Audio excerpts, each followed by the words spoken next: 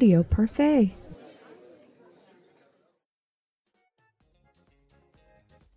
Today's episode is brought to you by The Gallery. Based out of New York, The Gallery is a curated collection of photographs from around the world. While we are all unable to travel, this is a great way to bring a piece of the world to you. Go to their Instagram or Twitter at @the_gallery to see just a few of the prints that they have available. All prints are made from 100% recycled aluminum, giving your wall that gallery finish. Right now, The Gallery is offering our listeners 15% off of their purchase by using the code 15OFF. Go to thegallery.com, that's the GALRY.com, so your wall will never be boring again.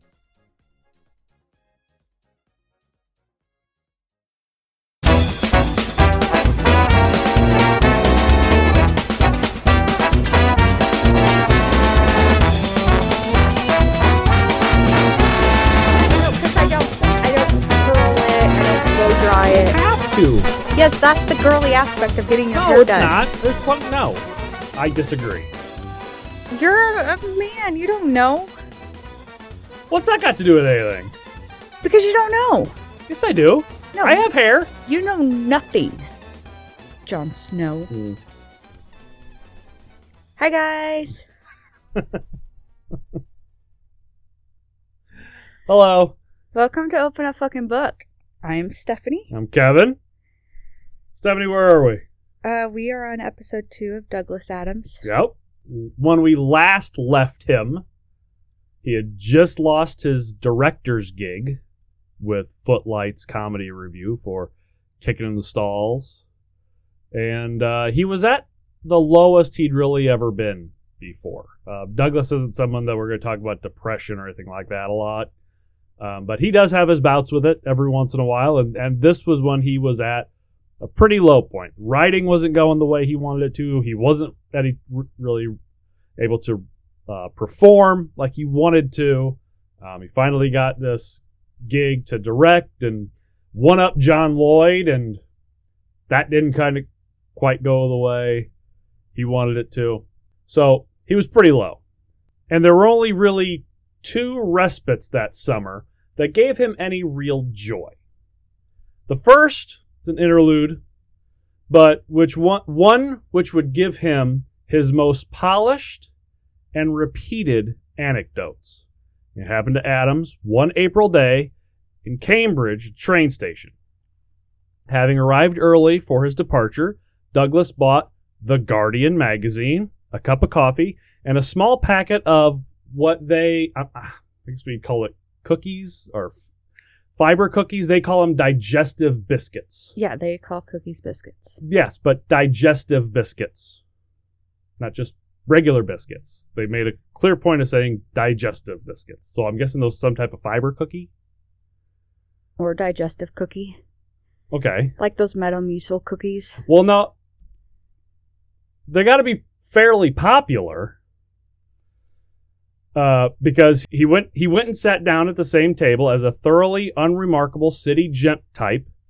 It was Adams's consternation which always sold the story as real on the realization that his perfectly respectable-looking neighbor had picked up his Douglas's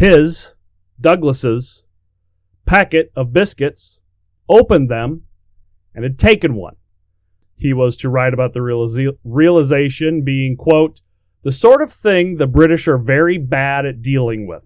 There's nothing in our background, upbringing, or education that teaches you how to deal with someone who in broad daylight has just stolen your cookies.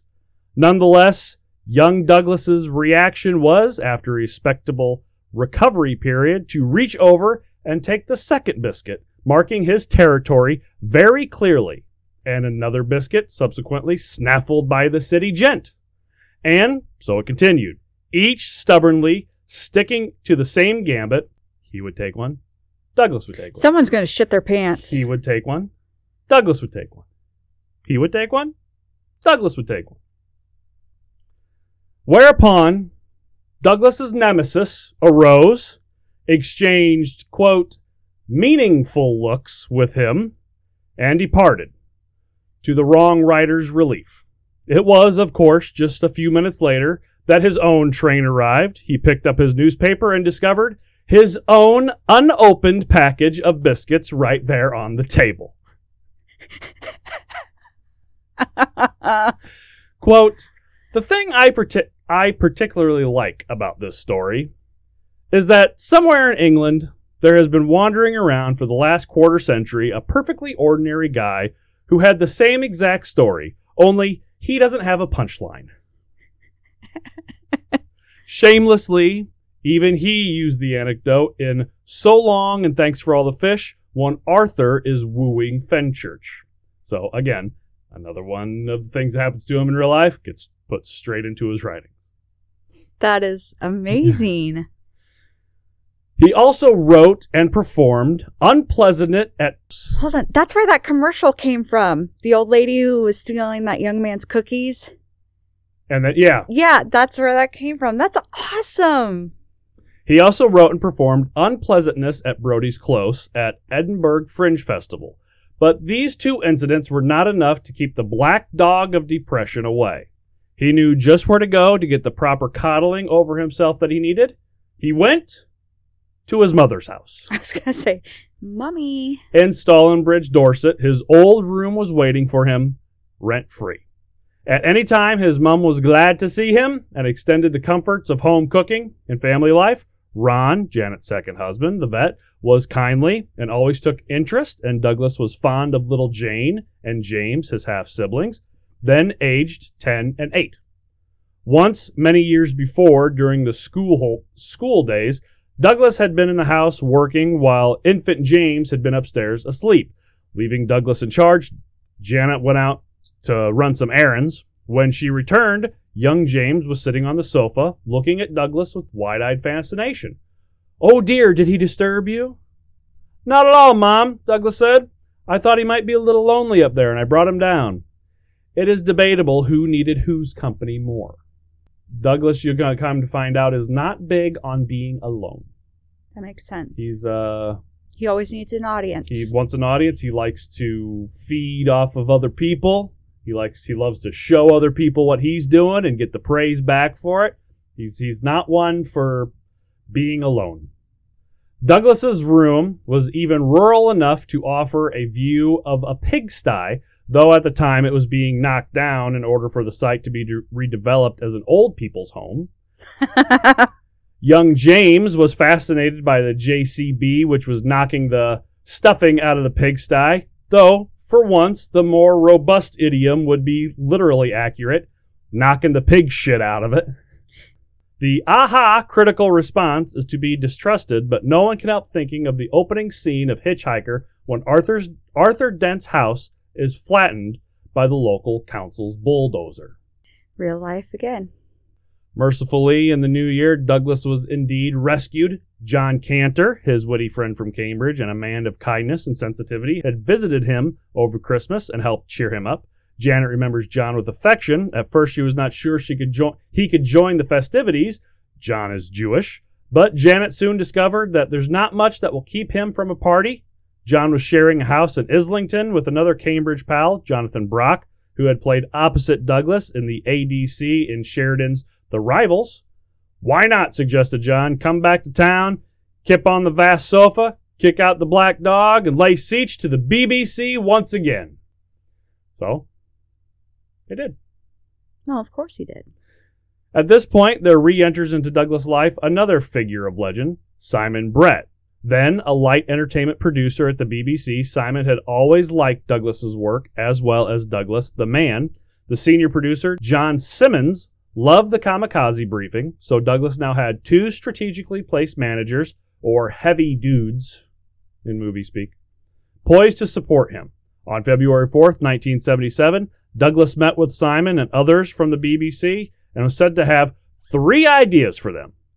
No one can really remember what the other 2 were, but the third was a little science fiction comedy called The Ends of the Earth. It would later be changed to The Hitchhiker's Guide to the Galaxy. Eee! They loved it. Everybody fucking loves it. You better. So on March 1st, 1977, 3 weeks after Douglas's lunch with Simon Brett, The BBC approved the making of the pilot of The Hitchhiker's Guide to the Galaxy. Then, before committing to the whole series, it sat on its hands for 6 months. 'Tis a slow process. Agonizing. Getting anything made is a slow process. In any case, Douglas was thrilled to get the commission, and his morale shot up.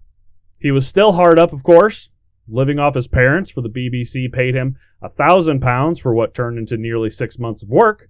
Now, mind you, inflation backwards to 1977, £1,000 is worth 5 to 6 times more than it is today. Still, it's not a lot. No. But he had a real project and the promise of income and a friendly face in London, and not just anywhere in London, but Islington, which was to become the center of Douglas's metropolitan universe. His mom would bring him tea and peanut butter sandwiches, which he was very fond of, and he used his mother's tea for an inspiration for one of his inventions, the infinite improbability drive, which uses tea as a Brownian motor generator. His hero, Arthur Dent, is saved by it, but, quote, he no more knows his destiny than a tea leaf knows the history of the East India Company. The pilot for the radio show would begin production in June of 1977. Back in Stalbridge, Douglas found it frustrating waiting on the gears to turn in the BBC, so he also sent his Hitchhiker pilot to Robert Holmes, the script editor and occasional writer of Doctor Who. He was hoping to get a commission to write a Doctor Who storyline that, if it followed the usual practice, would last for 4 half-hour episodes. He succeeded. Bob Holmes liked what Douglas had done a lot, and on that basis called him in for a meeting with Anthony Reed, who was just taking over from Bob, and the producer Graham Williams. They encouraged him to have a go. Douglas's resulting Doctor Who script had great promise, but it needed a lot more work that he undertook with grace. Douglas had always enjoyed Doctor Who, and unlike some English literature graduates, never looked down his nose at it on the grounds that it was a genre. The Pirate Planet, the first of the episodes written or co-written by Douglas, is rated as one of the best by the many Doctor Who enthusiasts who have analyzed every episode and, thanks to the internet, are the keepers of the flame.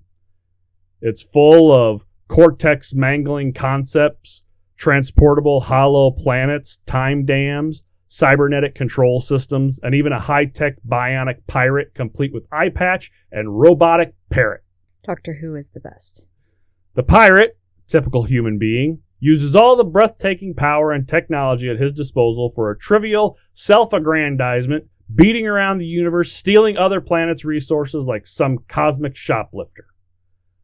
Douglas went on to write 2 more Doctor Who episodes, The City of Death, co-written with producer Graham Williams, and Shada. He also wrote Doctor Who and The Cricket Men as a film treatment, featuring one of those sickening time loops. This never got very far, but the ideas were subsequently put to good use in Life, the Universe, and Everything. Shada, unfortunately, got caught up in a strike at the BBC and was never transmitted. However, Douglas did recycle parts of this when Dr. Chronitis, a retired Time Lord whose rooms in Cambridge so resembled Douglas's own, appeared in the first Dirk Gently novel. Ooh, we love Dirk Gently. Yes, we do. It's a shame it was canceled after 2 seasons. Yeah. In this story, Douglas once again scratches away at the time travel paradox, on this occasion with literally cosmic ramifications, like some terrible intellectual itch. What happens if you go back in time and waylay your granddad with a quick beer, thus preventing him from meeting your grandma? There are more Freudian expressions of this notion involving killing your mom, but the paradox is the same. If you succeed, you no longer exist, so could not have succeeded. In which case, you do exist. So around you go again in a logical, impregnable circle.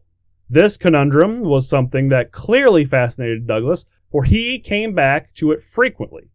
Zaphoid Beeblebrox summoning his grandfather, Zaphoid Beeblebrox III, An ancient with a contraceptive and a time machine. Here, use this condom. The City of Death was a 4-part script started by David Fisher, a regular and reliable scriptwriter who had been suddenly waylaid by family problems. Douglas and Grant Williams finished it off under immense time pressure, a director and a studio slot having been booked only days away from the realization that they had no script. Douglas was locked up in Graham's study where he lived on black coffee and whiskey. I get the whiskey, but ew, black coffee. Gotta stay awake. Yeah, but... Whiskey's not gonna keep you awake. No. I mean, unless you drink enough to keep you puking. No, he had to drink enough to keep him going, but puking would kind of go against what he's trying to accomplish. Yeah, I get that. Meanwhile, Douglas, encouraged by John Cantor, was commuting back and forth from Dorset to London, gradually relocating in the city as his morale improved and he had more work. John had studied law, now had a job as an advertising copywriter, and was sharing a house in Arlington Avenue with trainee barrister Johnny Brock and his wife, Claire Gorst. The house boasted a large sofa on which Douglas was invited to crash, and he frequently did when in town. John, Johnny, and Claire offered friendship, warmth, food, and stability in addition to somewhere to sleep. Douglas was very fond of them and dedicated the first Hitchhiker novel to Johnny Brock and Claire Gorst, and, quote, all the other Arlingtonians for tea, sympathy, and a sofa. Aww. He was also given a job as a junior producer at the BBC, though it didn't work out. He was never good working with other people's formats. But in 1978, he would accept a job offer to become script editor for Doctor Who. Ooh. He would also collaborate with Lloyd on a Dutch cartoon series called Dr. Snuggles, which they were paid £500 and had great fun doing. It was a children's cartoon, so they were able to be kind of lighthearted without getting too vulgar. And it was Dutch, so they could, kind of go some places they couldn't go with the English types. I suppose, yeah, that makes sense. Now, they go into depth about the casting and recording process. I mean, chapters full on just the casting and recording process, about how long it took to record the whale falling out of the sky and hitting the ground. They spent an entire day just getting the sound of the whale hitting the ground. I'm not going to go into that. Because it gets very... I don't want to say boring, but nobody really wants to hear about the casting process for a radio show. So we just want to hear about So I just kind of skipped over it. But there is a good story in it. In order to get the proper voice separation from all the actors, the place was large, but they didn't want everybody crowded around each other, like talking into the same microphones and everything. They wanted it to feel like everybody was spread out because they're in space. So Jeffrey Perkins, the producer, hid his actors all over the building, even stuffed into cupboards. He recalls, quote, Richard Golden, a little guy who played Mole in Toad of Toad Hall, must have been about 80 then. He was a sweet little actor who was absolutely bent over double. He was Zaphod Beeblebrox the Fourth. I'd put him in some cupboard to do his bit, and it must have been about a half an hour after we'd finished that sequence when this little voice said, Is it all right if I come out now? I said, Oh, I'm sorry, Richard, I forgot about you. Oh, my goodness. Now, don't forget that poor 80-year-old man stuck in a cupboard. They just luckily he didn't stay in there longer than a half an hour, but after they had finished recording. So We don't know how long he was actually in there. Well, he was in there for as long as it took to record the sequence, and then about a half an hour after that. So however long it took for him to record Zaphoid the Fourth's part. But if they were recording everybody at the same time, everybody's parts, but they were all spread out. Yeah, so we have no idea how long he was actually stuck in that cupboard. Oh my gosh, that poor man. Now, don't forget that while Douglas is writing the Hitchhikers show, he's also writing the Pirate Planet bit for Doctor Who, so he essentially went from no work at all to so much work that he could barely handle it. And the problem was that Douglas agonized over every word. Hitchhiker and Doctor Who left Douglas exhausted. Quote, "I had simply run out of words. Since John Lloyd always beat me in Scrabble, I reckon he must know a lot more words than me, so I asked him if he would collaborate with me on the last couple scripts. Prehensile, anaconda, ningi. Those are 3 words I would have never thought of myself." When I write a paper for school, I agonize over every freaking word, and when I'm done, I'm mentally exhausted. I get where he's coming from. Now, the problem with all that is that Adams was never much for acknowledging creative debts.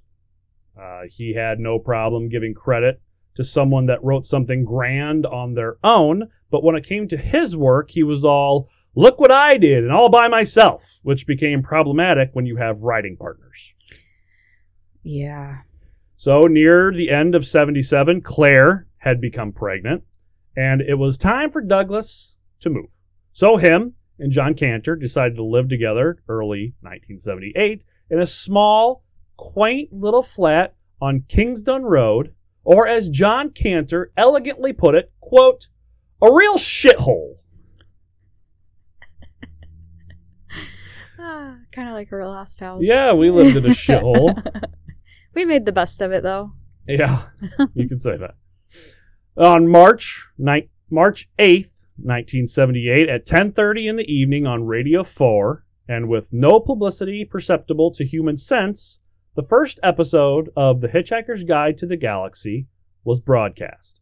The BBC monitoring service was not sensitive enough to detect an audience for it, so it recorded a listening figure of 0. Ooh. Then, something unusual happened. Douglas had naively asked Simon Brett some months beforehand what the reviews would be like. Simon had chortled kindly in order to save Douglas the disappointment. Quote, "This is radio, Douglas. We'll be lucky to get a mention anywhere." But the program was reviewed, and that very week in 2 of the quality broadsheet papers, The Times and The Observer, the latter the shrewd Paul Ferris, who loved it and was particularly taken with the Babelfish, remarked, quote, "This just might be the most original radio comedy for years." What's more, the program was promoted by the most powerful mechanism known to man, one which marketing people try the hardest and with the least success to manufacture: word of mouth. Yeah. The first happy listeners were stunned. They told their mates, who in turn told their mates. Like neutrons hitting nuclei and producing more neutrons, a great demographic chain reaction cascaded through the population. By the second week, most of the students in the country were tuning in. By week 3, word had got out in the world at large, even as far as publishers in London. Simon Brett says he knew something extraordinary had happened when his squash partner, an engineer, started talking about it. By week 4, the production office was receiving an unprecedented 20 to 30 letters a day, one addressed simply to Hitchhiker's Guide to the Galaxy, Megadodo House, Megadodo Publication, Ursa Minor. Someone in the post office had written, "Try BBC," on the corner of the letter. You would have had to been living on a pole on a small island not to have heard of the series by week 5. When the final episode was broadcast, April 12, 1978, Douglas was famous, though he did not know it yet. Because it was a voice over the radio. Nobody knew what he looked like. Nobody knew who he was. Well, this opened the eyes to many publishers for the novelization of the radio show. The BBC passed on the opportunity, to their later dismay. So Sony Mehta, M-E-H-T-A, he's an old Indian chap from India, not American Indian. Obviously, they're in London. Okay. And Pan Publishing jumped on the chance. Pan acquired the world rights for an advance against all earnings of £3,000, half payable on signature of the agreement and half on publication. Douglas and John Lloyd were the original parties to the contract, but John Lloyd's name was later deleted, and thereby hangs a tale. Although not a huge risk for Pan in 1978, £3,000 was a decent sum. John Lloyd says that at the time he was badly in debt with an overdraft. Quote, "It seemed like a fortune. Writing together was perfectly natural. We'd written lots of things together, a pilot for the BBC, a film treatment, a cartoon series for that Dutch company. We tried lots of things and we were very close friends. We shared a flat together. We got on very well as writers because we weren't the same sort of writer, so there was very little competition. It was just sort of a cooperative thing. We laughed a lot. We had great fun." Douglas, living in squalor with John Cantor, was also thrilled to get an advance. He loved the idea of having cash to spend. John recalls Douglas heading out to the local store to buy some Coke. Coca-Cola, not cocaine. And coming back with a crate of the stuff, just because he could. I mean, if you're going to splurge, go for Pepsi. He was a Coke guy. And he never bought single bottles of anything ever again. Well, back then, they still had cocaine in the Coca-Cola. Yeah. I don't think that's has anything to do with it. But maybe. But when Douglas sat down to write the novel, he felt, as with the script and sketch writing, that he should do it on his own, without John Lloyd. He wrote to John suggesting that he alone write the book, and that he was sure that John would see the sense of doing things that way.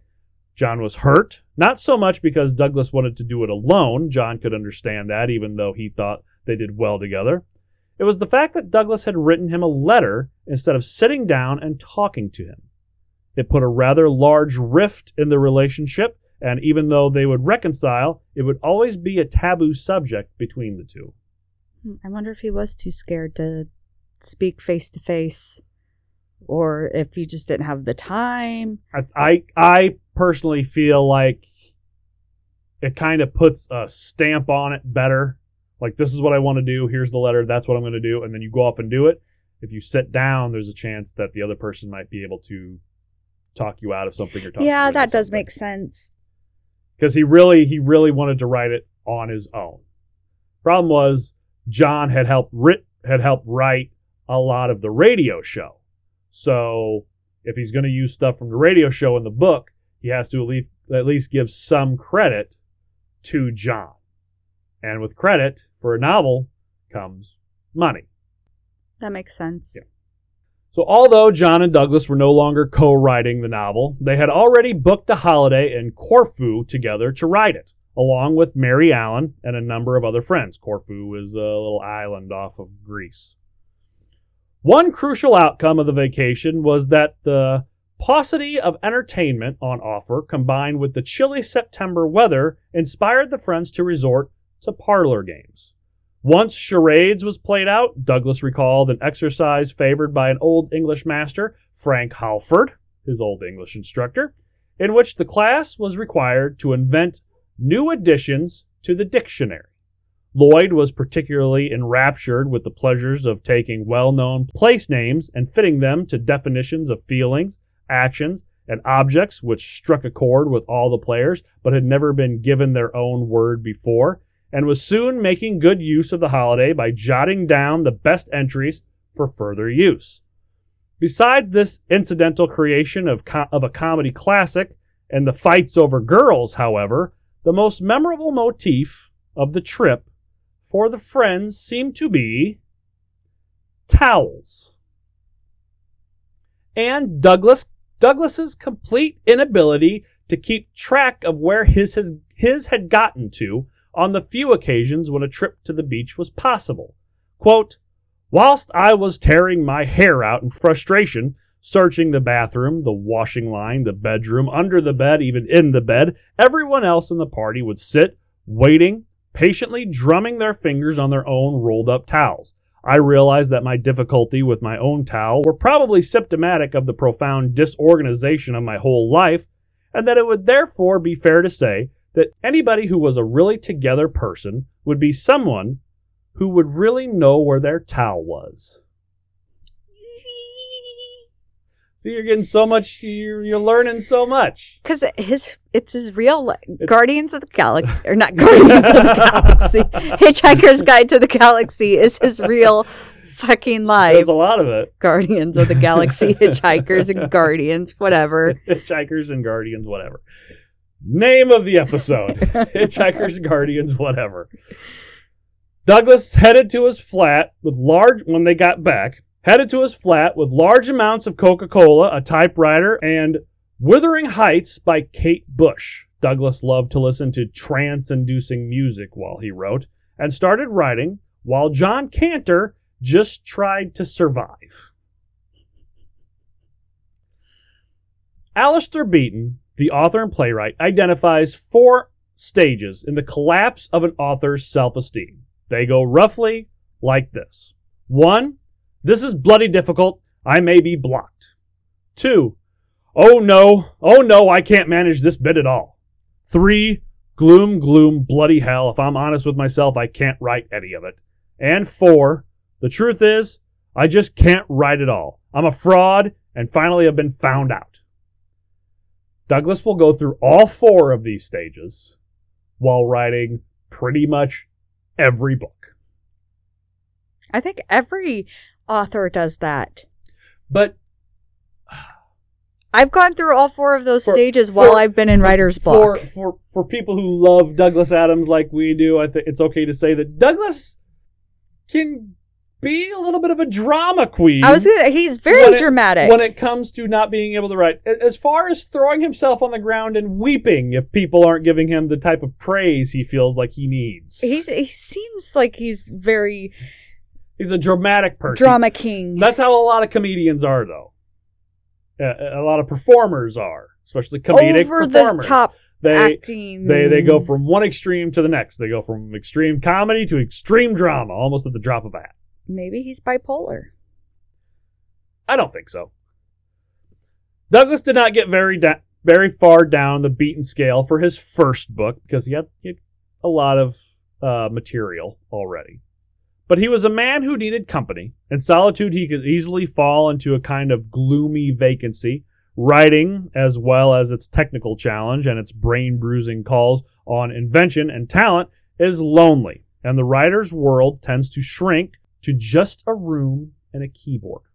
John Lloyd says, quote, Douglas was determined to prove himself because he'd been a cooperative writer with Adam Smith Adams, Graham Chapman, Ringo Starr, and me. He'd never done anything except for the famous sketch about the kamikaze pilot on his own, and so he was determined, when he got the contract to do Hitchhikers, that he would do the damn thing himself and prove he was a proper writer. Do the damn thing.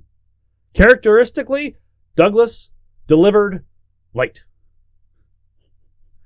In his introduction to the compendium volume of Hitchhiker's novel, he describes his delinquency like this. After a lot of procrastination and hiding and inventing excuses and having baths, I managed to get 2/3 of it done. At this point, they said very pleasantly and politely that I had already passed 10 deadlines. So would I please finish the page I was on and let them have the damn thing? Meanwhile, I was busy trying to write the second series and was also writing and script editing Doctor Who because while it was very pleasant to have your own radio series, especially one that somebody had written in to say they had heard, it didn't exactly buy you lunch. Yeah, he just didn't have his priorities in order. Like, set some time each day to write for this, and then write for this, and then write for this, and then set some time aside each day for yourself. He's famous for saying he loves being a famous professional writer. He just doesn't love doing the work to become one, which is writing. Yeah, I see that. On the final page of Hitchhiker, where the characters set off to the restaurant at the end of the universe, looked like a shameless means of whetting the market's appetite for a sequel. But that's not what it was. Pan's fiction editor Caroline Upshur and Sony Mehta had just gotten annoyed by being strung along by Douglas, who was not guilty of deliberate lies about delivery so much as optimism and sincere self-deception. Story goes that they asked what he had done, he told them, and they said, "That'll have to do," and they would send someone to pick it up. More than likely, it was just that Douglas figured he'd be able to round off the story more satisfactorily by the time the delivery person got there. He was wrong. So if you've ever read the first book of Hitchhiker, and you think, oh, they're ending it that way, so it's a sequel. That's not how he intended to end it. He just didn't have any, he couldn't write anymore. They didn't give him any more time to write, so they just kind of had to stop it. Yeah. Homeboy got lazy. Yeah. The novel for Hitchhiker was not the first reincarnation of the radio series, though. Ken Campbell of the Science Fiction Theatre of Liverpool had heard the series and had immediately thought it could and should be staged. He was very quick off the mark and sought out Jill Foster to license the dramatization rights. His was to be the first of many theatrical versions of Hitchhiker that continue to this day. There's, I didn't get too much into that because it's not really about Douglas, it's more about Ken. But there was one instance, I believe it was the second time he tried to produce it. Instead of moving stages in and out, he decided to set up multiple stages and then put the audience on a kind of hovering bleacher system so they could be pushed from one stage setup to the next without having to move.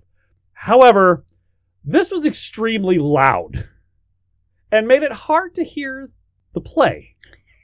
That's funny.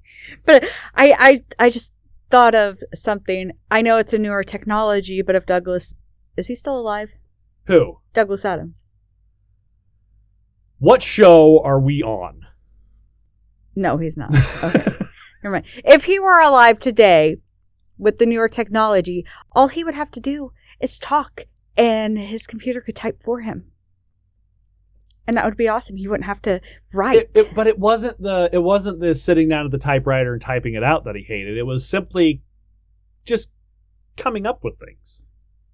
Yeah, but he'd be able to go for walks and talk into his cellular device to write down notes. I think if he were alive in modern technology, he would be writing more books. Well, he was alive in modern technology. No, I'm talking about like with the text-to-speech thing and... I don't know if that was out when he died or not. It might have been. No, I think there was special software for that, but now it's like available. Well, if anybody was going to have that technology, it would have been Douglas Adams because Douglas loved technology. Anything to make his life easier. No, he loved technology. He loved, because with technology and Douglas, it wasn't like an easy thing because he loved to get in there. He liked to learn how to code. And we'll get to that later, but he loved technology and everything that went into it. He loved learning about it. He loved talking about it. He loved trying to code. He wasn't the best coder, but he tried like hell to code. All that stuff. He loved it. So it wasn't make my life easier. He just loved technology. The ideas for, I get into it later, the idea for a smartphone pretty much came from him long before Steve Jobs ever had an idea for an iPhone. He loved that stuff. Okay. Back to Hitchhiker. Another deal executed before the publication of the first book was for the recording rights. The BBC passed. Again, they settled with a small company called Original Records. Then they got the whole cast back together and re-recorded the series for mass market record sales. It sold about 120,000 copies. Douglas was finally making some real money, so he indulged a little bit, mostly in expensive sports cars. That's one of the many characteristics he gets from his father. He loves fast cars. He doesn't always drive them the best. He gets a Porsche 911 and wrecks it almost immediately. But he does love his fast cars. Well, I think most Europeans love cars. That's kind of ingrained in their... Yeah, I guess. I don't know. I've never been to Europe. Well, that's where all the good cars come from. Italy mostly, and Germany. Germany. Yeah. Now, all through 1979, Douglas got more and more famous and did more and more interviews. He was the guest of honor at the World Annual Sci-Fi Convention, C-Con. Hitchhiker would spawn its own convention a year after publication called, of course, HitcherCon. Along with the fan club, I kind of like the way they say it in England better than they do here, because we just say Z and they say Z, and that's much more science fiction-y, I think. Yes, it is. Fan club called ZZ9, plural Z Alpha. Sounds better if you say ZZ9, plural Z Alpha. Yeah. Yeah, I like the Z better. Is it ZZ Top or ZZ Top? I'd go ZZ Top. But that's not Fucking what Americans they have to call ruin. themselves ZZ Top. But what do they know? I know we have some listeners in the UK. Email us, info@audioparfait.com, or tweet us at openafingbook, and let us know, is it ZZ Top or ZZ Top? I know, like, I have friends from Australia, and I'd prefer to call McDonald's what they say in Australia. They call it Macca's. Macca's? So... Have you ever like tried to follow along with Australian slang? Yes, I know a little bit of their slang now. God damn, it's confusing. Yeah, so I know a little bit of their slang now, and it's very interesting, and I like some of their words better than I ours. like most other people's words than ours, because we all sound like hicks. Anyway, ZZ9, plural Z Alpha, also had a magazine named Mostly Harmless.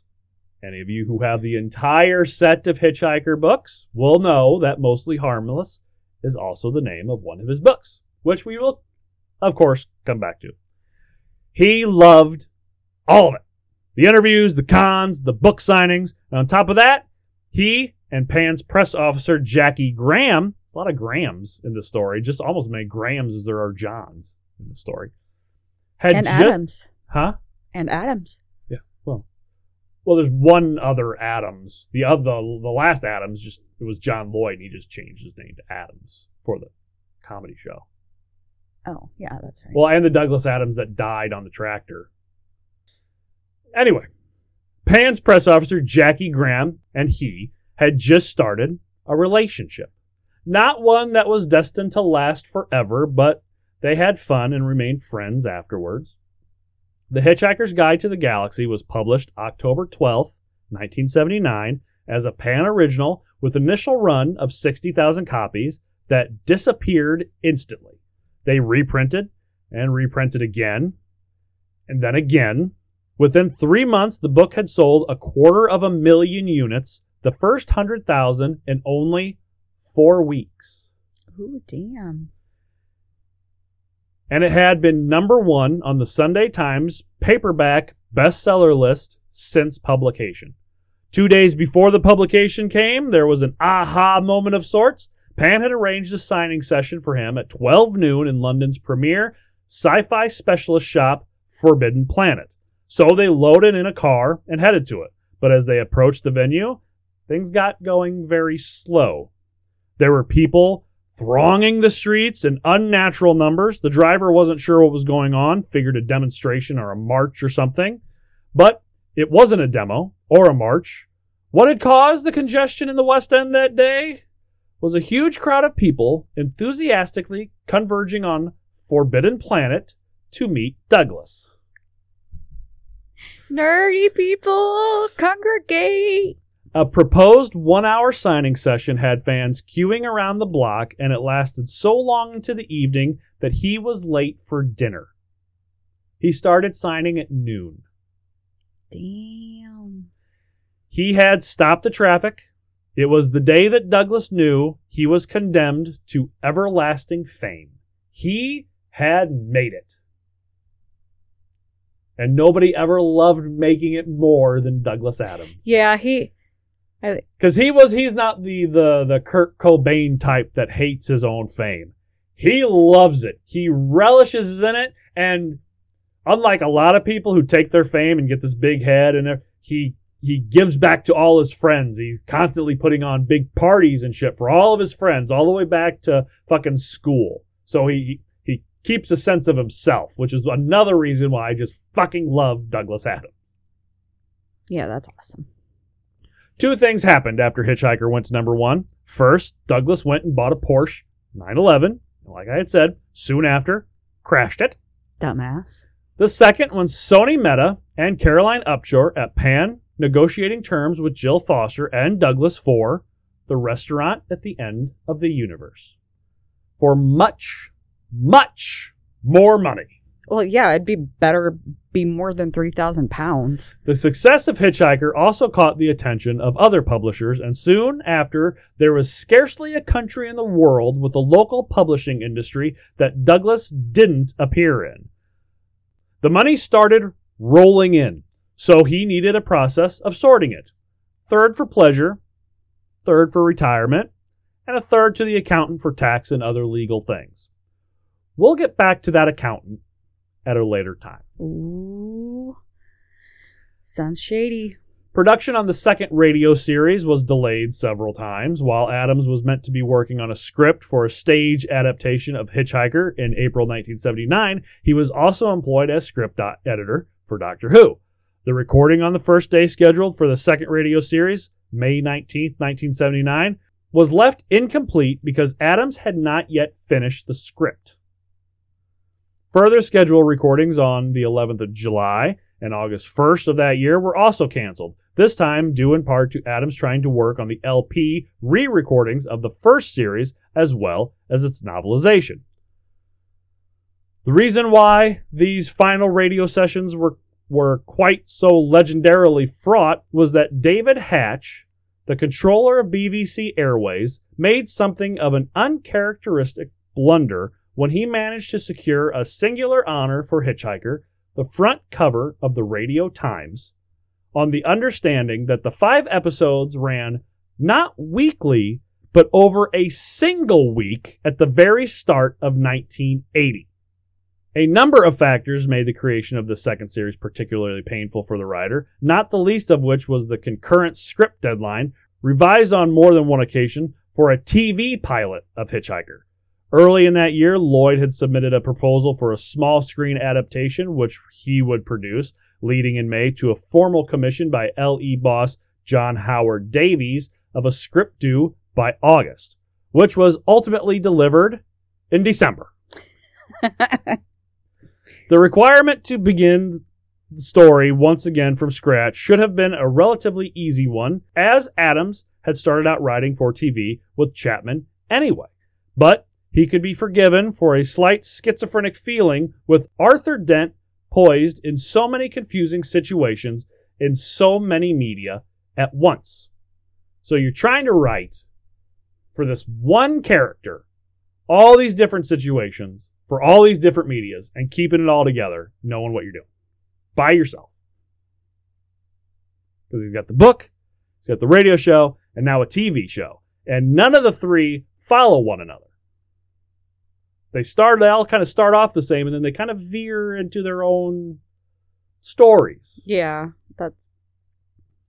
The recording of the final episode of the second series was completed on January 13th, 1980. The audio mixing of the episode was not finished until January 25th, the day it was transmitted. They actually, I don't have it in here, but they actually call back to the South Park process of being just right in the nick of time. The final 5 episodes completing the second radio series were broadcast in the end of January 1980. With money coming in, Douglas having a job, decided maybe it was time to leave the shithole for a little better accommodations. No mansions, just a larger flat in a nicer part of town. This was about the time where cell phones were getting popular in the early 80s, and they are also the shape and weight of a brick. If you've ever seen an old 80s cell phone, yes, that's what it looks like. You're holding a brick up to your face. I remember the episode Saved by the Bell when Zach Morris gets out his cell phone that you got to pull the antenna up out of. And you can actually see the cancer forming in the side of his face from the thing. Yes. Douglas had to have one. He lived all things tech and would piddle around the flat talking on it, even taking it to the bathroom. It had horrible reception. The interference sounded like, quote, someone having a piss from a great height. Today's episode is brought to you by our brand new exclusive discount code for thebeardstruggle.com. Gentlemen, have you grown out that beard? Or are you just starting? Well, if you're like me, you began to notice pretty quickly that the skin underneath all that hair can get pretty dry and flaky. And trust me when I tell you, beard dandruff sucks. And the people over the Beard Struggle know this and have made it their life's work to develop the best products to make growing and keeping that beard as painless as possible. Over time, the ingredients in their formulas have proven themselves, not just because their customers have had enormous success with them, but because they have worked for centuries. They use 100% natural ingredients, never test on animals, and promise a 90-day money-back guarantee. From the day and night oils, the shampoos and conditioners, all the way to the ingenious beard straightener. They have everything you need to tame that face fur, and I use them. My beard has never looked, felt, or smelled better. Just ask my wife. So go to thebeardstruggle.com, all one word, or click on our link in the show notes and use our new exclusive discount code AUDIO15 at checkout for 15% off. That's AUDIO15 for 15% off your entire order. Go now and feast your face! Douglas took to eating out almost nightly. The restaurant trade in London in the early 80s has a lot to be grateful for. Douglas did much to sustain it. He was wildly hospitable about taking friends out for exotic meals. Sometimes, though, his friends resented it. He also fell in love with Apple computers. He was an Apple guy. Staunchly an Apple guy.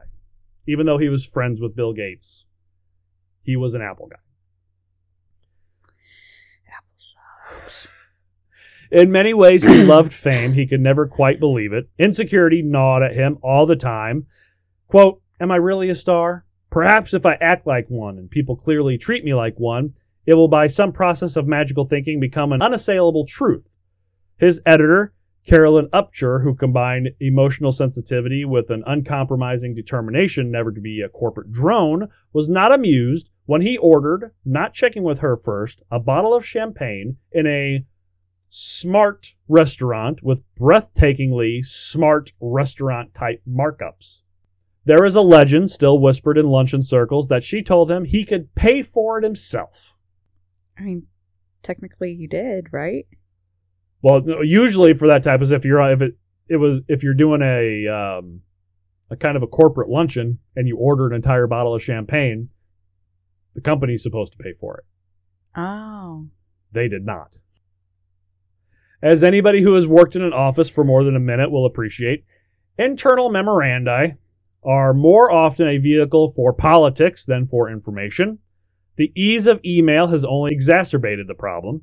Caroline is a fine editor, not a tactician. It is hugely to her credit that she could never be bothered with the nuisance of the blind copy to the CEO. Life is too short. Companies have their own style, and Pan's idioms was racy and no nonsense. Here's a memo from the Pan files that speaks of Douglas's sometimes exasperating need for attention.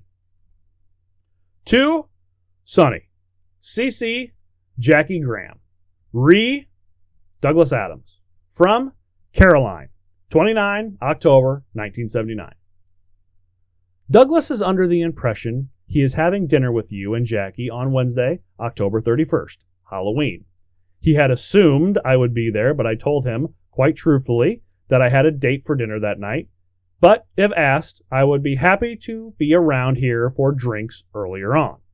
I was actually intending to wait until we had tied up terms for the second book before getting him in for a drink with you, but now he has hooked onto you via Jackie. I guess it makes no difference. But he is now pestering me about the fucking evening, approximately 3 times on Friday and twice already today. I can't dine with him on Wednesday, and I'm sure poor Jackie has had her fill of him for a while, but maybe I'm wrong. Do you or Jackie want to finalize what you want to do with the fucker on Wednesday and let him know, or let me know so I can give him an answer next time he calls? Thanks. Underneath, Carolyn wrote in longhand, quote, bet you 10 quid he gets on to either one of us by noon today. See. Wow. He could, get on people's nerves. He could pester people until he got what the answer he wanted. I mean, at least she handled it, like, with him face to face. She handled it very well and professionally, but then she went behind his back and basically, I don't fucking think, idiot. Tell me what. I don't think she said anything to them that she wouldn't say to him. Honestly, I don't know. It sounded like she may not have said anything like that to his face. Yeah. I mean, if he's paying her, then. So coping with Douglas' stupendous talent for restaurants was the least of any publisher's problems with him. The shatteringly stressful vexation was getting the text out of him in the first place.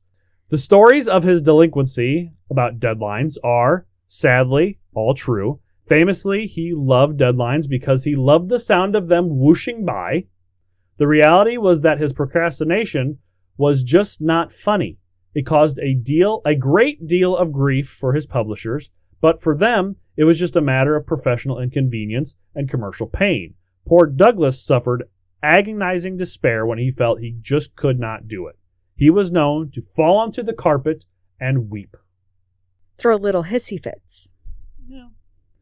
In 1980, the BBC television adaptation of Hitchhiker was finally underway. A fully animated version was briefly discussed in the autumn of 1978, but it was eventually decided to make the most of the series feature live action and only animated the guide entries.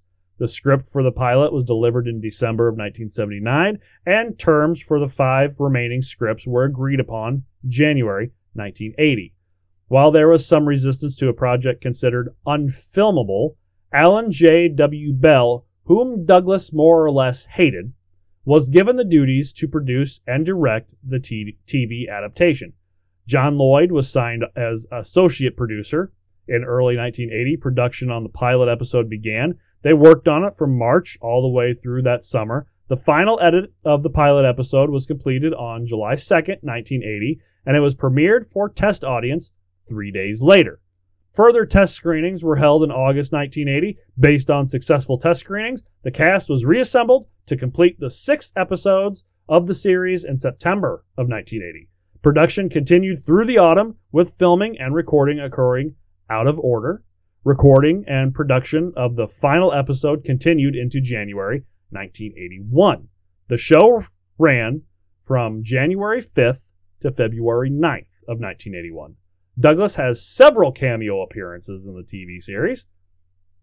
Episode 1, one of the drinkers in the background of the pub. If you remember, you haven't seen the TV series, but I know you saw the movie and read the books, where Ford and Arthur go to the bar to order all those drinks to help them with their conversion from Earth to spaceship. Douglas is one of the drinkers in said bar. Oh. Episode 2, the man who walks naked onto the ocean. The original actor had the part called in sick. Episode 2, also, the guide entry on the worst poetry also uses Adam's likeness as the basis for the illustration of Paula Nancy Millstone Jennings, who wrote the worst poetry ever, if you remember. Yes. Again, in episode 2, in the future Encyclopedia Galactica, Douglas makes a cameo appearance as one of the Sirius Cybernetic Marketing Division members. And then in episode 3, an image in the guide entry on an important and popular fact, along with animator Rod Lord, who provides a self-portrait. At the same time, he was preparing to write the second novel, which was the finale of the Hitchhiker saga, or so he thought. While the first novel had a certain flow to it, he admitted to having no real direction for the second. He knew how he wanted it to end, with the prehistoric Earth stuff. Douglas hoped that his new fans would be happy to see Arthur's saga reach a conclusion for him and Ford philosophically accepting their fate. making do with the knowledge that all life on Earth was to be futile and perhaps settling down with a nice girl. Aww. From there, however, quote, I got very stuck because I knew how it ended, but I couldn't work out how to begin it. In the end, I thought, oh well, sod it, I'll go with the end. So I wrote the end, and then I wrote the chapter before that. Then the one before that. I eventually got all the way back and said, that must have been the beginning then. Several years later, he explained to Lloyd, quote, I have a difficulty with the beginning of books. It's a truism as you get older. Each year goes more quickly, and the reason for that is very simple. That when you're 1 year old, you've lived through a whole year, and it's your whole life over again. When you're 30, it's only a 30th of what you've been through so far. Relatively, it's a small amount. Now, when you start writing a book, you think, well, what's the first word going to be? The? I mean, is the a good enough word to begin this book with? How many books have begun with the word the? It's got to be something more interesting than that. Maybe the first word should be aardvark, because at that moment, the first word you write is the entire book. You want an entire book with just the or aardvark? Aardvark. Restaurant did not appear on the typewriter easily. Expectations, of course, weighed heavily on him. He had set a standard, and he felt he had to abide by that. But the real genius of his reputation was, as a writer, guaranteed to give publishers nervous breakdowns, was the rush to get Restaurant ready for the printers in the autumn of 1980. He had put it off and put it off, gotten extension after extension, until eventually Sony Mehta, Pan's editorial director, contacted him and begged, quote, we've given you all the extensions, and we have got to have it. Sudden death or else. We have to have it in 4 weeks. Now, how far have you gotten with it? Quote, I didn't like to tell him that I hadn't started it. It seemed unfair on the poor chap's heart. It was an exaggeration, but it was still clear that the jumbled scraps he did have would require a gigantic effort to be readied for publication. Luckily, Jackie Graham was caught in the middle and was well placed to find a solution, renting a house for a month and imposing a complete monostatic existence on her, still at the time, boyfriend, until the manuscript was up to scratch. Quote, it was extraordinary. One of those times you really go mad. I can remember the moment I thought, I can do it. I actually can get finished in time. And the Paul Simon album had just come out, One Trick Pony, and it was the only album I had. I listened to it on my Walkman every second I wasn't actually sitting at the typewriter. It contributed to the sense of insanity and hypnotism that allowed me to write a book in that time. Another pattern first established with the completion of Restaurant was the author's perfectionist distaste for his most recently completed piece of work, with the memories of the pain it caused him to write overriding any appreciation of the finished article. As he said of Restaurant, quote, I was very unhappy with it, and I had to write it under a lot of pressure, and then when it was all done, I just really wanted to wash my hands of it. People wrote in and said, it's much better than the last one. Nonsense! But when I went back and read it again after a certain amount of time, I actually liked it a great deal more than I had when I wrote it. And I thought, well, maybe it was okay. Tirelessly self-critical, he insisted nobody could say anything bad about my writing that I haven't already thought 10 times worse. I'm a professional at this job. I do not want to have my ego massaged. Which he really did. Yeah, he did. And most people are their own worst critic anyway. Yeah. In time, his second book would become Hitchhiker, which would become the Hitchhiker installment he most begrudgingly admitted to favoring. But with his deadline just about met, and knowing that the TV series would come the exact same plot arc, leaving Arthur and Ford with their hopeless appreciation of the unspoiled beauty of the earth, he certainly saw Hitchhiker as an almost closed book, declaring with a familiar aspiration, quote, it's the last of all that, I hope. I want to try another field now, like performing. It was published October 1980, and then would follow the cameos in the show, hoping that he'd be completely done with Hitchhiker. Now, by this time, him and Jackie were no longer seeing each other. They split amicably, staying friends. Douglas was a big man with large appetites. He was amusing, hedonistic, wealthy, and, for much of his life, single. He moved in sophisticated media circles. You may guess that he did not live with the monk-like chastity all the time. He liked women. He was romantic, extravagant, entertaining, and sometimes a little careless.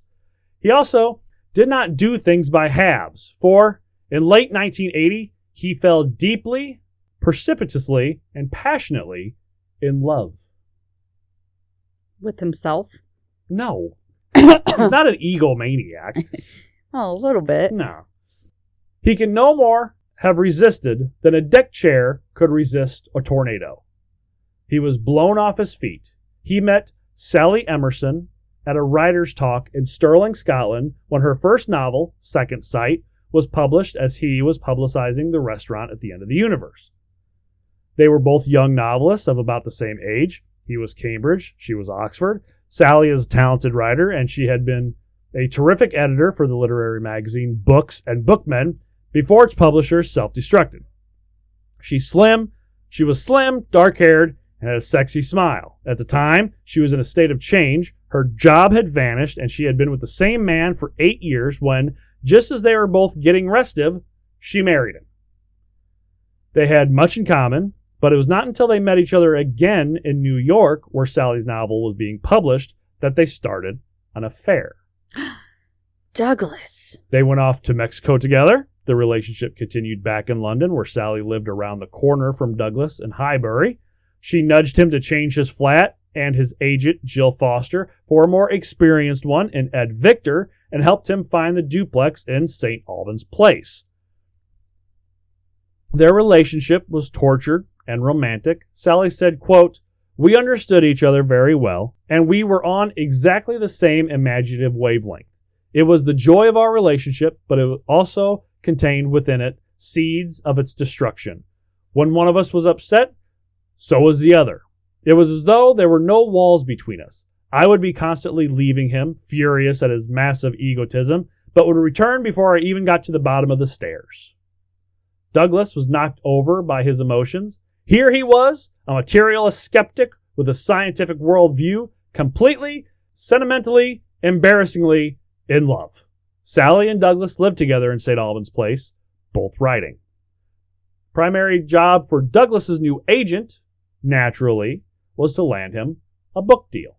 And although the writer had sworn that Hitchhiker was a closed book, Ed quickly convinced him otherwise, landing a particularly persuasive contract for a third entry in the series, which maintained the arrangement with Pan, but added a lot more zeros to the contract with publishing companies all over the world.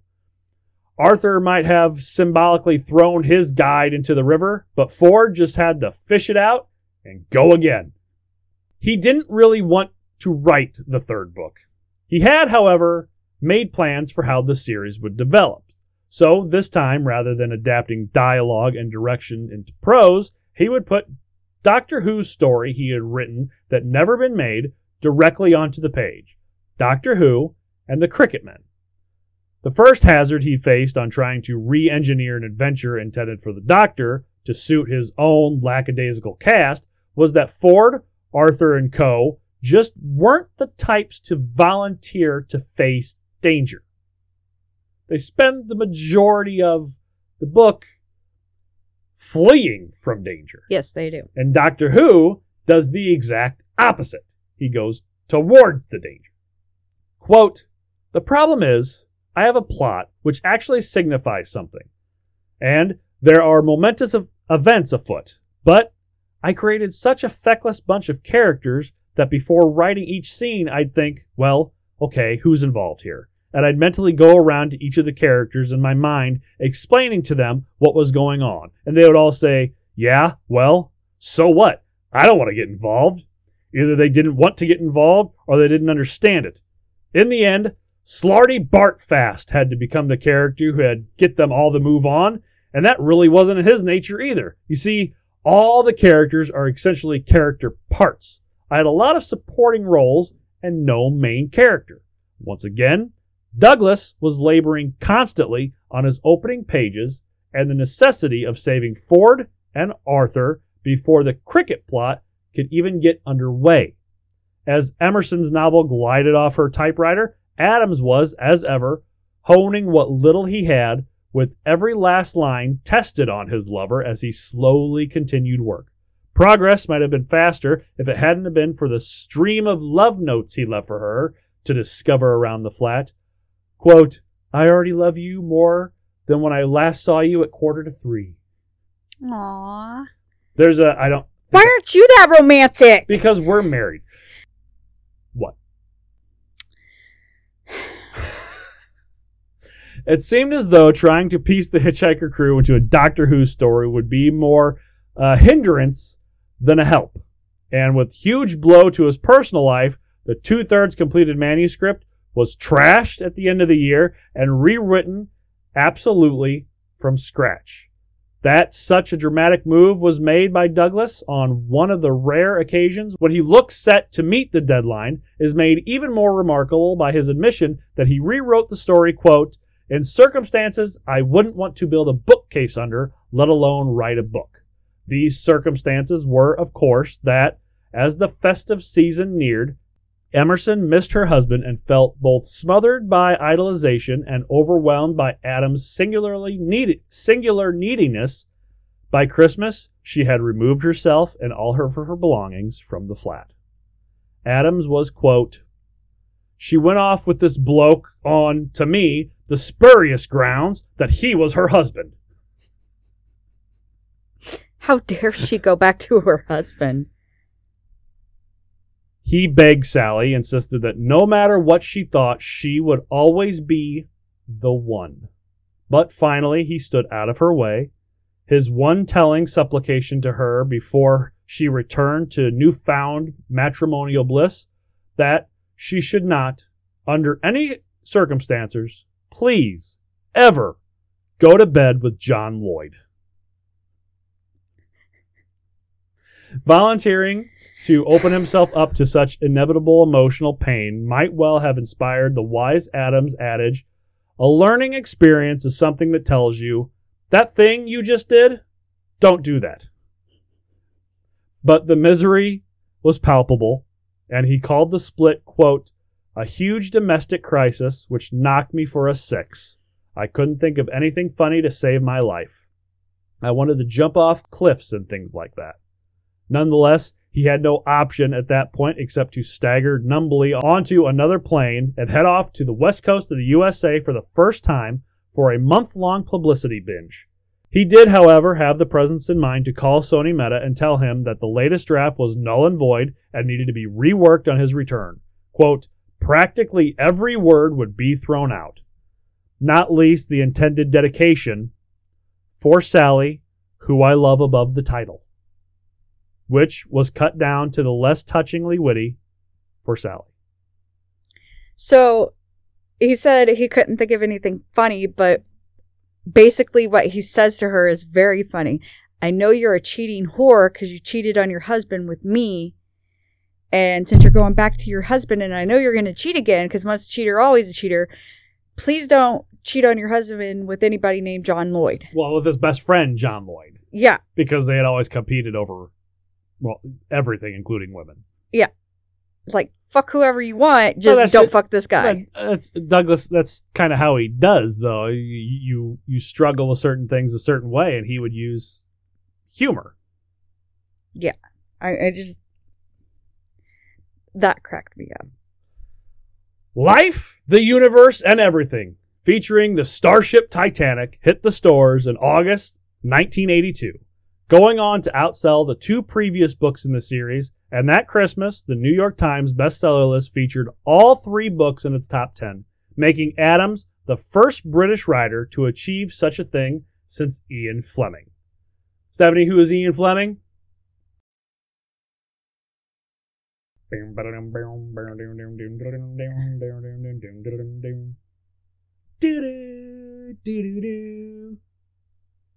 world's greatest spy. James Bond. James Bond! I was like, wait, you did a banjo thing. What is it? What the fuck is...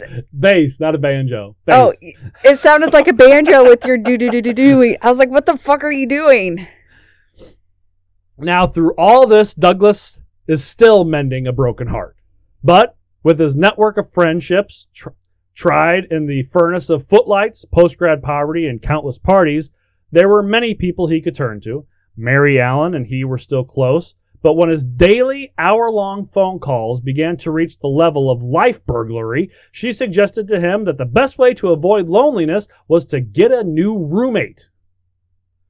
After a consultation, they whittled the list of potential flatmates down to just a few, including a high-flying lawyer friend of Mary's whom Douglas had met at a party or two, Jane Belson.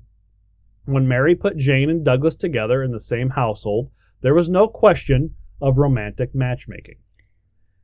In fact, numerous candidates for the flat were turned down precisely because they were likely to end up in bed with him. This seems curious in retrospect, as Douglas and Jane could have not been more uncannily matched if they had been the last remaining examples of human species. Their differences were as complementary as their similarities. Adams recognized, quote, "I'm a man of obsessive enthusiasm, great bursts of energy, followed by 2 days in bed. Jane is totally different, which is why we complement each other so well." A few weeks older than Douglas, Jane was born in London to Australian parents and had been at school with Johnny Brock. After studying history and economics at St. Hilda's College, Oxford, she worked briefly for the Treasury before being called to the bar in 1978, eventually becoming one of the most admired and certainly the youngest barrister in the UK, specializing in divorce law. Douglas Adams is a man whore. Above all, she was immensely tall, incredibly intelligent, strong-willed, and a harder chain smoker than even Douglas at his most writer's block. She also possessed a striking, dark-haired, dark-eyed beauty, which was inevitably instrumental in transforming Adams' longings for Sally over to her. Ooh. And although Jane knew Sally better than Douglas at first, she could not help but be won over by him as well. They were so equally matched and headstrong that this was not to be the beginning of a perfect, peaceful love match, but a passionate, loud, and frequently explosive relationship which would endure largely because at the 11th hour, Jane would usually elect to be the one to give in to whichever of Douglas's demands had caused the particular argument. It's kind of like us. We butt heads a lot because I am stubborn as fuck. But I still give in to you. Not always. No, but a lot of the time. We compromise plenty of times. But I give in to you because I don't like to fight. The first example of this would be the accompanying him to California, taking time out of her successful matrimonial law practice. As he left for the LA sunshine, Douglas told journalists, quote, "It is very important to me at the moment to do something different because I don't want to be indelibly stained with Hitchhiker my entire career. I probably am already, but I would like to prove to the world out there that there are other things I can do as well. I would like to write a novel which wasn't science fiction. I want to write a stage play, and the next thing I'm about to do, in fact, is, in a way, a slightly small thing. A friend and I are going off to write a sort of dictionary." The third member of the Californian expedition, therefore, was John Lloyd. John had made good use of the place name definitions game from what they had played in Corfu, with the very best entries being printed as the Oxtail English Dictionary. When Douglas discovered that John planned to compile an entire book of them, however, he brought in Ed Victor, and in September of 1981, Ed took the two friends to lunch to celebrate the landing of a deal with Pan and Faber for what would come to be published 2 years later as The Meaning of Life. Life was never a major break from Hitchhiker for Adams, but a hugely pleasurable project which he could read and reread, taking pride in it less critically than in his solo work. 7 years later, they would do an updated version, The Deeper Meaning of Life. While out in California, they tried to sell the idea of a Hitchhiker movie. It's something that Douglas had tried hard doing before, but to no avail. But this time, it seemed like it might really happen. They even gave Ivan Reitman the go-ahead for purchase of the rights to Columbia Pictures for £200,000. Douglas decided that Islington was no place to write a movie, so Jane stopped her practice and they moved to Hollywood in early 1983. Ivan Reitman go on to do one of the greatest comedies of all time, and Ghostbusters. And many others.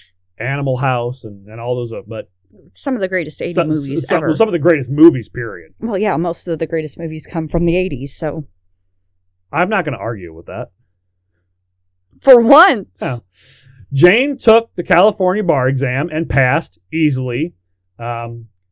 She was surprised that there were so many multiple choice questions on an American bar exam, because apparently they're not multiple choice over in England. Because Americans are stupid. She did this while Douglas began writing. But writing for a movie in Hollywood isn't like writing a TV or radio show. He sent Reitman a 275-page screenplay. Most 100-minute movies are about 115 pages. Plus, it was filled with private in-jokes that only he and his friends would catch on to. It must have been uncommonly embarrassing for a writer as fetid as Douglas to be so out of his depth, but he knuckled down, did his research, and worked very hard on his second draft, trying to reimagine his story to Reitman's taste, despite the obvious challenges this presented. Quote, "There's a certain structural problem that I haven't quite solved. Normally, any movie has its big climax at the end. So when you have a movie that starts with the Earth being blown up, it's hard to work out exactly how you end that movie. Of course, on the radio and television, you don't need to end it. It just carried on and on and on. However, the more he rewrote, the less he and the producers liked it, and eventually he just wanted to leave Hollywood for good. After 7 months in California, they headed back to Islington." Because they kept wanting to change things. Reitman didn't like the number 42. He didn't understand why. Fuck you! He didn't understand why it was fun. It was too English for an American audience, which is what publishers and producers say. American people don't say things are too English. We love English comedy. It's the people who are putting it out that think it's too English. Yeah, like fucking I love Dairy Girls. Yes, you do. I love my English shows. Yes, you do. Don't take that shit away from me and get season 3 on TV right now. A few months after Douglas and Jane returned home, Ed was very happy indeed to announce that his client would be writing a whole new entry for what was already incorrectly being termed his trilogy for a $750,000. The runaway success for the first Hitchhiker book had been celebrated in January with a special star-studded party at which Douglas was awarded a golden pan for 1 million sales, and so the expectations for a fourth novel were bound to be high. Adams admitted, quote, "Going home and having felt a bit disoriented, there was a certain amount of running for cover at that point, which is why I agreed to write another Hitchhiker book, simply because it was something I knew. The problem is that you can say no to something 99 times, and you only have to say yes once, and you're committed. So, to be honest, I really shouldn't have written the fourth Hitchhiker book, and I felt that when I was writing it. I did the best I could, but it wasn't, really from the heart. It was a real trial and struggle to write it."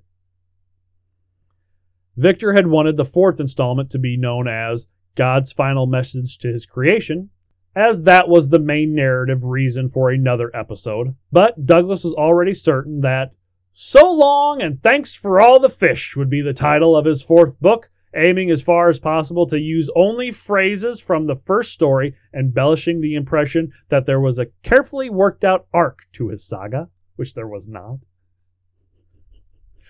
What his new story would actually be, however, required more consideration. Often numerous oddities or loose ends in previous books suggested his way forward, and this time the exodus of the dolphins would take precedent. So long and thanks for all the fish. I love that fucking song. It is a great song.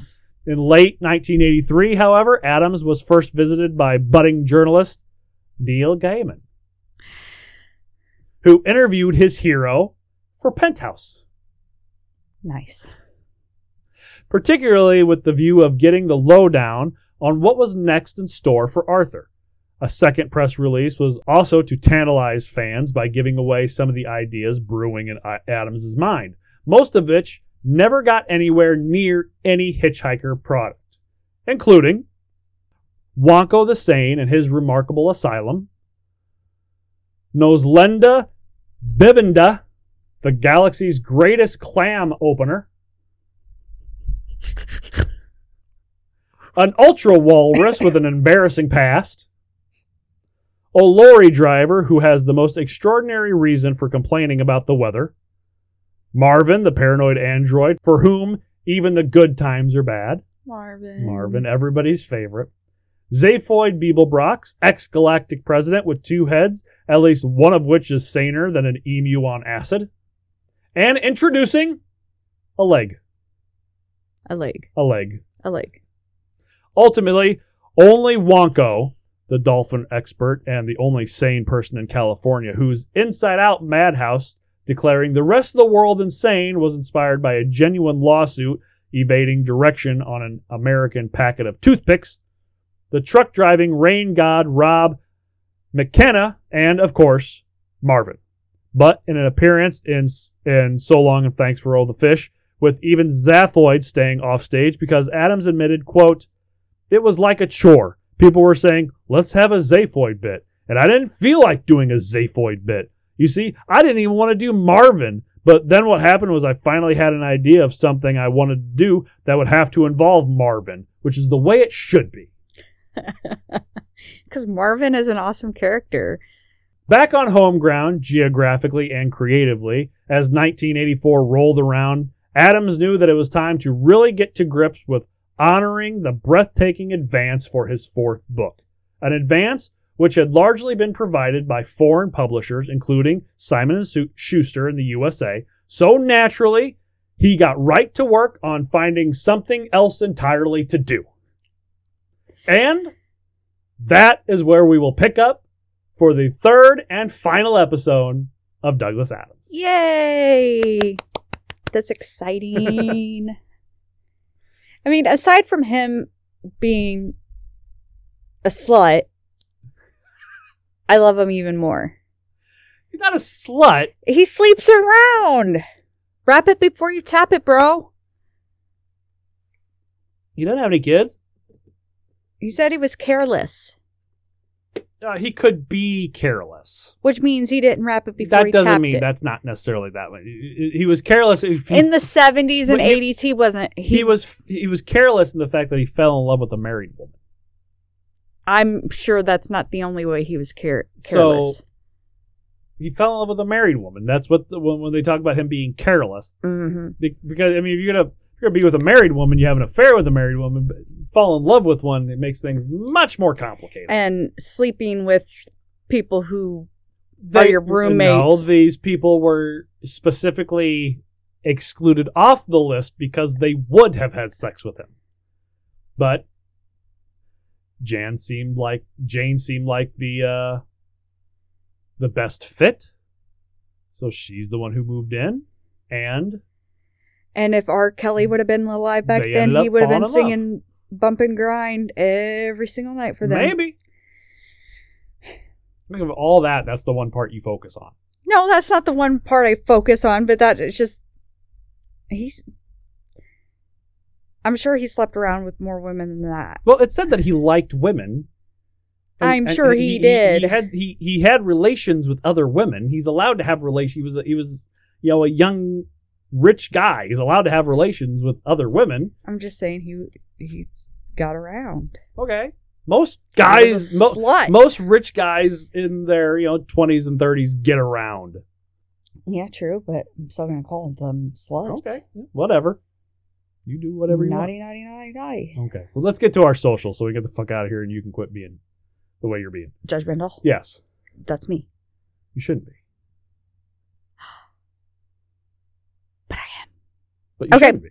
Anyway, on the Twitter and Instagram, I am at ECJBAT. We are at OpenAFING Book. And we are at Audio Parfait. I'm Young ETAM6 on Twitter, Young ETAM on Instagram. Again, I'll change them eventually. No, you won't. Go to our Patreon, patreonaudioparfait.com. We're still going to shout out for our newest patron. My bestest friend, Angela Guthrie, because she's fucking awesome, and you're all losers because you don't, get on the Patreon shit. I usually have the entire ending of the episode written down here, and I just didn't do it, so I'm just going to wing it because I can't remember exactly all the things. Email us, info@audioparfait.com, and let us know any authors you want us to cover. We're doing a good job. We're doing a bad job. Just shoot the shit. I don't care. Just email us something. You can go to our website, audioparfait.com. You can get all the episodes of this show, including our weekday Cliff Notes episodes and episodes of our other podcast. I know it's not real, but that had to hurt, where we talk about the rumors and the news going on in the wrestling world and how much we love and hate it all at the same time. Yeah, pretty much. Yeah.